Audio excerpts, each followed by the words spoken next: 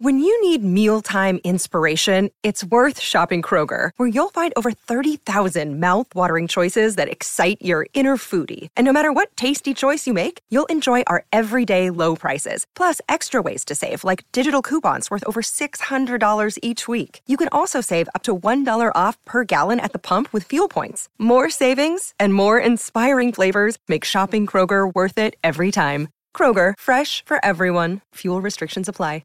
Another day is here, and you're ready for it. What to wear? Check. Breakfast, lunch, and dinner? Check.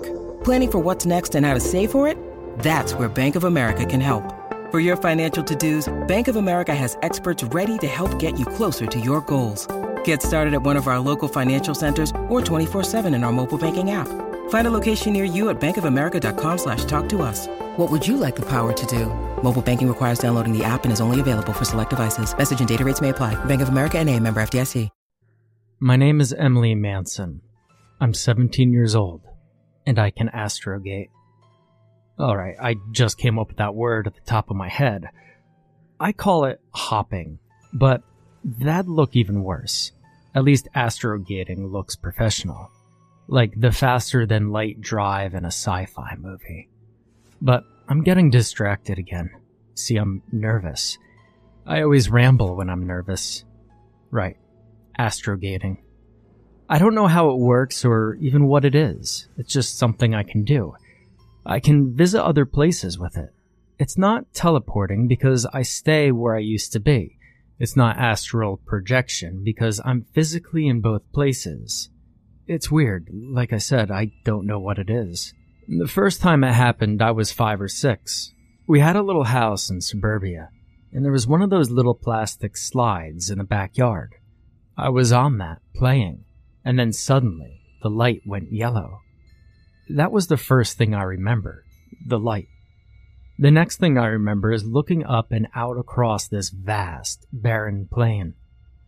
The sky the color of cheap mustard and vast, vast structures on the horizon. Like, there weren't any mountains where I lived, but I knew that was the scale these things were at. Gargantuan towers and domes and pyramids. All around me, perfectly spaced, were these big black pillars or monoliths that reached up into that bizarre sky, in 2 rows on either side of me, reaching away towards a big black altar that was almost on the horizon. And beyond the pillars, marching on either side in funeral perfection, were the creatures. Now, I don't know how to describe them. They were horrifying, to say the least. They were 30 feet high, though, even as hunched over as they were, so that their shoulders humped above their heads. They wore long black cloaks that trailed on the ground, and under them were 8 or 10 long legs like a spider's or one of those little house centipedes. In front of the legs, under the shoulders, were 4 multi-jointed arms, long enough to almost reach the ground and tipped with hands that were simultaneously indescribable and yet fascinating. Their small heads looked like a horsefly's nightmare of death. Then from them, like a horrible mustache, came 2 long-ribbed hoses that plugged into complicated ports on what should have been their chests. In their front pairs of hands, each one carried a small object, held up before its face like an offering. It took me a second to realize that they were carrying unconscious, or worse, human beings. I was terrified. Even now, the memory scares me.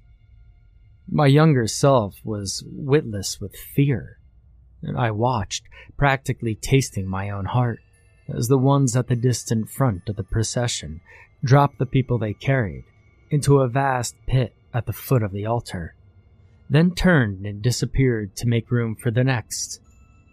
I wish now I had turned around to see how far the line extended behind me.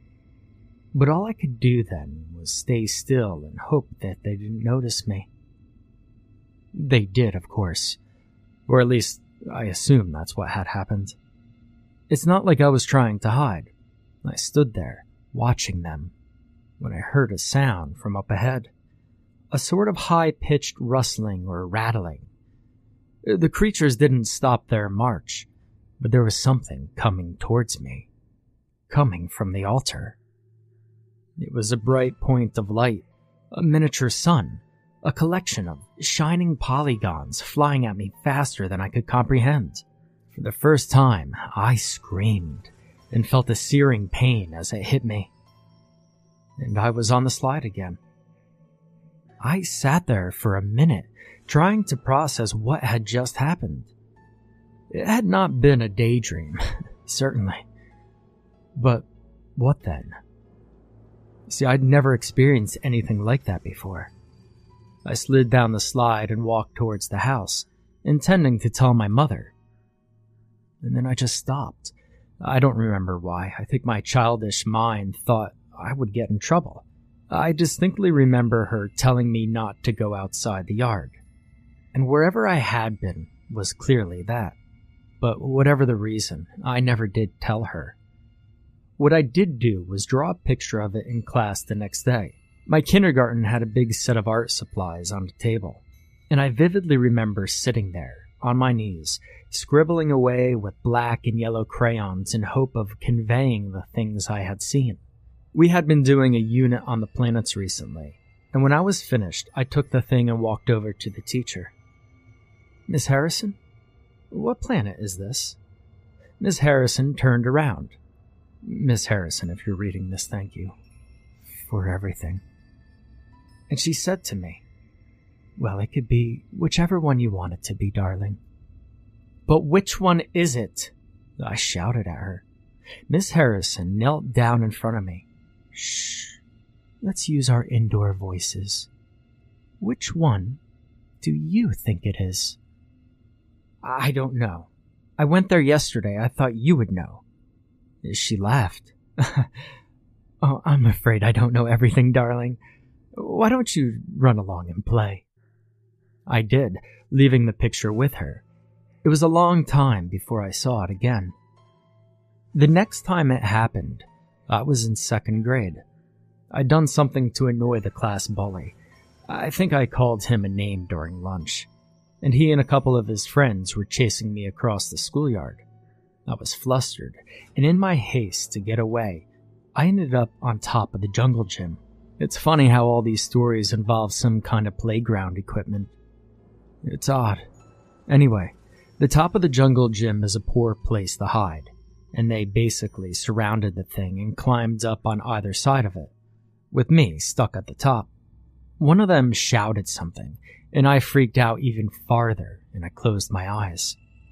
And when I opened them, I was in deep space, and there was a starship. Now, my mom had shown me Star Wars the day before the incident happened, and it's all tangled up in my mind with the image of the Star Destroyer sweeping over the camera. That was more or less what the scene in general looked like, except it was below me and spread out as far as I could see it. It was black, dead black, spectrum-absorbing black, so I couldn't really see it very well. But there was an impression of spheres, like a small planet, interconnected cylinders, and flat sheets as thin as paper and as wide as the world. On and on it swept down there, far too fast for anything that size to be moving. And it was then that I realized that there were no stars in the sky, only dim, hazy masses that I realized now were different galaxies. For about a minute I hung there, unable to do anything but twitch and watch that immense ship fly past. And then suddenly, horribly, I realized I couldn't breathe. It wasn't a sudden return this time. My vision darkened as I struggled desperately to fill my starving lungs. Minute after long minute I hung there as I felt my skin start to tense and my eyes start to cold boil. And all the time that spaceship went on and on and on as I thrashed and gasped at nothing. And then I was back on that jungle gym with a boy on the other side staring in shock. Now, gradually my senses returned, and I realized that there was shouting, alarm bells, one of the other boys running back with the teacher. And all that time I sat there in the jungle gym, exactly like that time 2 years before, just trying to make sense of what I had seen. The rest of the day was in chaos. There were questions, of course, from the teachers, the principal, my mother, doctors, and nurses. Had this happened before? Had I been unconscious? Do I remember anything? I tried to explain to them, and the boys backed me up. They could be jerks sometimes, but they weren't the pure evil Dudley Durson sort of bullies that you see in the movies. And as far as they could tell, they had just watched a girl die and come back to life. They weren't on my side, I don't think. I think they were just scared of me. Despite all that, the whole thing blew over perfectly quickly. There had been what seemed to be a medical emergency, but I was fine now. And as far as the doctors could tell, there was nothing wrong with me. If they had done some sort of scans, they might have found something more interesting, but they didn't. Only my mother seriously remembered it. And after we got home from school that day, she questioned me more seriously, using big words like hallucinations and schizophrenia. I wanted to tell her about the first incident, but I just couldn't bring myself to. I still had the idea that I was somehow guilty of something. Eventually, she let it go, telling me to tell her if it ever happened again. And it didn't, for 4 years. Mom and I were driving back from a family visit and had been delayed by a flat tire. It was 2 a.m, and I remember staring out the window at the stars, steady lights above the flickering trees. I don't remember what happened next very well. I was told that a drunk man had been driving the wrong way in the wrong lane and had hit the car, killing himself and Mom, but miraculously leaving me alive. All I remember is the sudden, gut-wrenching howling of horns, Mom screaming, and the visual scream of headlights in the front window. Then I was gone. When I awoke, it was still dark and I was still in a forest. It was cold, really cold, and the spined tangles of alien trees reached for the sky like the Tower of Babel. All around me, snow shimmered in the brightest moonlight I had ever seen, and the path I stood on stretched in either direction to the eerily close horizon. It took me a few minutes to look up. The moon was not a moon. In fact, I think I was on the moon, and the object above me was the planet, if you could call it a planet anymore. It was made of shining pale metal, and its surface was covered in dark, labyrinthine fractals like a circuit board built by a madman. All around it, smaller shapes of the same color darted and flickered like fish in slow motion, each a complex assembly of polygons and blades, each tiny in comparison to the whole. They circled in the same intelligent way you see YouTube videos of flocks of starlings do, but they stayed in perfect symmetry the entire time. I was still watching when I heard the howling. It was the most familiar thing to happen to me in one of these alien environments, and despite what it meant, it almost felt comforting. It was the howling of wind, simultaneously high and low, building and approaching at a terrible speed. And I found myself watching as the snow on the path ahead of me was caught up in a pale tidal wave, watched as the trees leaned away from it and then moved, retracting themselves down to armored stumps. I watched as the storm grew bigger and bigger and bigger, looming up before me like a pale mountain. And as I watched, mesmerized, I realized that I was going to die. I think that was the first time I consciously astrogated. I shut my eyes, ignoring the cold and the hair in my eyes and my jacket tearing itself from my back. I blocked out everything, focused on the car, and on the similar forest on a similar cold night, on the faraway blue dot that I called home. And when I opened my eyes again, I was there. Not in the car.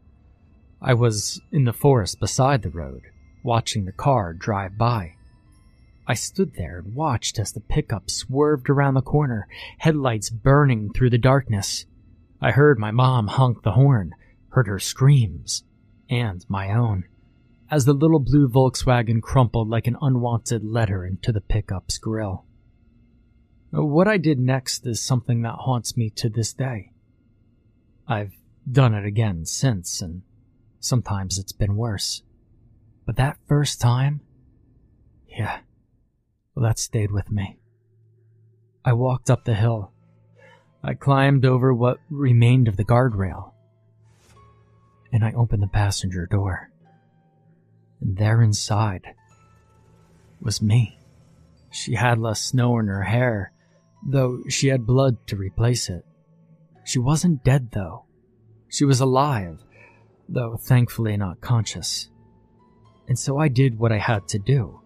I took her, hauled her body out of the wreckage, dragged her through the forest, and threw her into the barely liquid river. I didn't stay to watch. I was 11. I couldn't. But that water was frigid. She must have died in minutes. But her face, staring at me out of the water, stayed with me as I took the phone from the guy in the pickup's pocket and dialed 911. And if anyone ever found the body in the river, well, they can't very well connect it with a living girl who had miraculously survived an accident, can they? After that, it didn't take me very long to start doing it all the time. Astrogating, I mean. My ordinary life was chaos, dull, miserable chaos. My father was long gone and Mom was dead, so I was placed in a foster home with a bunch of other kids from problematic situations. It was stable, but just barely. There was always someone yelling or fighting in another room, and more often than not, the fight would spill over into the rooms of hapless non-combatants. I had 3 roommates. They were nice, but noisy, and who regarded me as an invader in their territory. In retrospect, it could have been far worse, but compared to my quiet, peaceful home life, it was hell. And so, when it got to be too much, I would sneak out of the house and into some secluded hiding spot. And I would astrogate. I could never tell where I would go or how long I would stay there. I saw stuff that to this day I can't describe or repeat, and stuff that would make astronomers wet themselves with excitement. I saw frigid worlds where huge biomachines trundled slowly over skies filled with alien stars. Vast, strange intelligences bigger than solar systems that watched me with things that weren't eyes. The insides of unbelievable megastructures that enclosed stars or even galaxies. Titanic cities, still crawling with the things that had brought them to ruin. Entire planets of misshapen bones and the sores that were the wrecks of starships. Most of the time, I would almost die out there and suddenly be back in my body. But sometimes, I would get bored or something else would happen, and I would come back on my own. When that happened, I would have to kill my old self as she lay there, usually, hopefully unconscious. And yet despite that, astrogating became calming for me. Almost a sort of bizarre therapy when life got to be too much. I pretended I was learning more about the universe.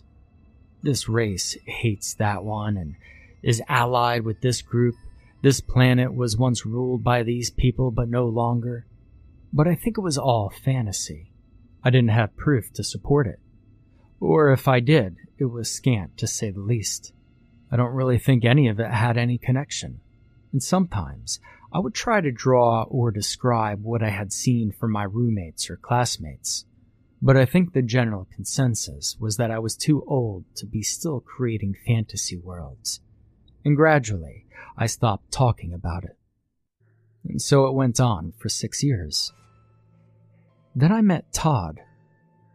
I say met. It was more like introduced. I'd had a crush on him for a little while, but a month or so ago, I finally got the nerve to go up and talk to him. He was in my grade, but mostly took different classes, so I didn't get to see him much. But one day, I finally worked up the nerve to corner him after school. "Hey," I said, running to catch up with him. Sure enough, he turned around. "Oh, hi," he said, sort of looking at me with his head cocked. What's up?" "Well," I said, scratching one shoe in the gravel. "Hey, I saw you reading The Call of Cthulhu on the bus the other day." He grinned suddenly, and his eyes lit up. "Oh, that's right. You're the girl who likes weird stuff. Hey, you want to borrow it?" No, I've read it." I stopped suddenly, unsure of how to go on. "Do you want to go see a movie this weekend?" What, like together?" "Okay, sure. I mean, any particular time?" And that was how we met. We went to see The Void, and shivered and laughed and ate popcorn. It was generally a pretty friendly first date. Afterwards, we sat and talked about monsters and nightmares and horror and science fiction. We talked about the possibility of life between the stars, and I told him about some of the things I'd seen, disguised as what-ifs. We grew a lot closer in those few weeks. Then, one day, one of the people who ran the foster home called me into his room. Something horrible had happened. About a week ago, I had been pursued through the tunnels of some horrible alien complex by a gargantuan pale creature, whose flesh had been crudely supplemented with rusted machinery, and whose mindless, whooping imitation of my speech echoed in my nightmares for days. I had hidden behind an item of furniture in a cavernous chamber, and as it stalked through it and called my name, I had hopped back home. There was me, standing behind that tree, fully conscious and so scared her face was gray. Apologizing profusely, I took the cloth belt of a bathrobe that I had kept just for that purpose, and I strangled her. I left her in the woods behind the house to bury some time, and had forgotten all about her as I met with Todd. Some of the other kids had found her while they were out playing, and well, she looked exactly like me, down to wearing the clothes I owned. I mean, is it any wonder they got suspicious? I freaked out internally when I saw her, shedding bits of plant matter onto the rug, but I managed somehow to keep my cool. I told them I didn't know who this person was, or why she looked exactly like me, down to the birthmark on her left shoulders. I told them I never had a sister, twin or otherwise, and this must all be some kind of freak accident. Eventually, they gave up, but they still scheduled me an appointment with the school psychiatrist the next day. I walked into the little office after school, wasn't sure what to expect. I didn't recognize the woman behind the desk at first. Then she said hello, and I understood. "Miss Harrison?" "Mrs. now, darling, but yes. It's Emily, isn't it?" "Yeah. How did you get here? Why are you the psychiatrist?" She shrugged. "Well, because I applied for the job. Psychiatrist is what I went to school for anyway. Kindergarten was just a step on the road. But never mind that now. Do you recognize this?" She put a piece of paper on the desk, soft with age and covered in the scribbles of yellow and black crayon. I stared in shock. "You still have this?" She leaned across the desk. "Now there's something you're not telling me, Emily. Something, well, you're not telling anyone." I didn't think about it until they told me what those children found in the woods. "What are you?" "A 17-year-old girl?" I said, but I was losing control, and I sat there for a few more seconds before it all came bursting out. "I don't know. Miss Harrison, I don't know. There's something wrong with me and I don't know what it is. That girl is me. I can't explain it. She sat there watching me, very calm and understanding, until the tears stopped and I just sat there sniffling. Then, without being condescending or angry, she just said, "Tell me everything." I can't. It's just, all of it's so insane you wouldn't believe me. It doesn't matter if I believe you or not, darling. The point is that you tell me. Even just that can help. I'm sorry, I just can't. She nodded. All right. There. Here's a tissue. Perhaps we can meet again tomorrow. Yes, please. Thank you, Miss Harrison. Thank you so much. Of course, darling. That's why I'm here. By the way, I said, reaching out to touch the drawing as she stood up to go. Can I keep this? Oh, of course. It's yours anyway. I thought you'd forgotten about it.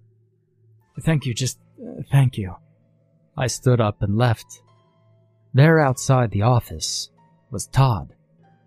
Emily, I was told you had to, but that something had happened. What is going on? I can't explain it. I started walking along the corridor, then turned and motioned for him to come to me. Come on, I have to show you something. You'll understand, I know you will. He tried to catch up with me as I walked quickly down the corridor. What's going on, Emily? What are you? Here, in here, this will do. I opened up the door to a supply closet off the hall. Do? Do for what? He followed me into the cramped space. Why are we in here? I've never done this before. Just hold my hand. What, Emily, this is a bit sudden. I grabbed his hand, concentrated very hard on the fact that there were two of us, and hopped. We were deep in the void, the space around us tinted green and gray, obscuring the stars that were pillars of dust light years high, and in them points of light that were forming stars. All around us were bubbles the size of skyscrapers, milky white and translucent, all of them floating very still like an art piece gone wrong. Todd jerked his head back and gasped soundlessly. It was his first experience with hard vacuum.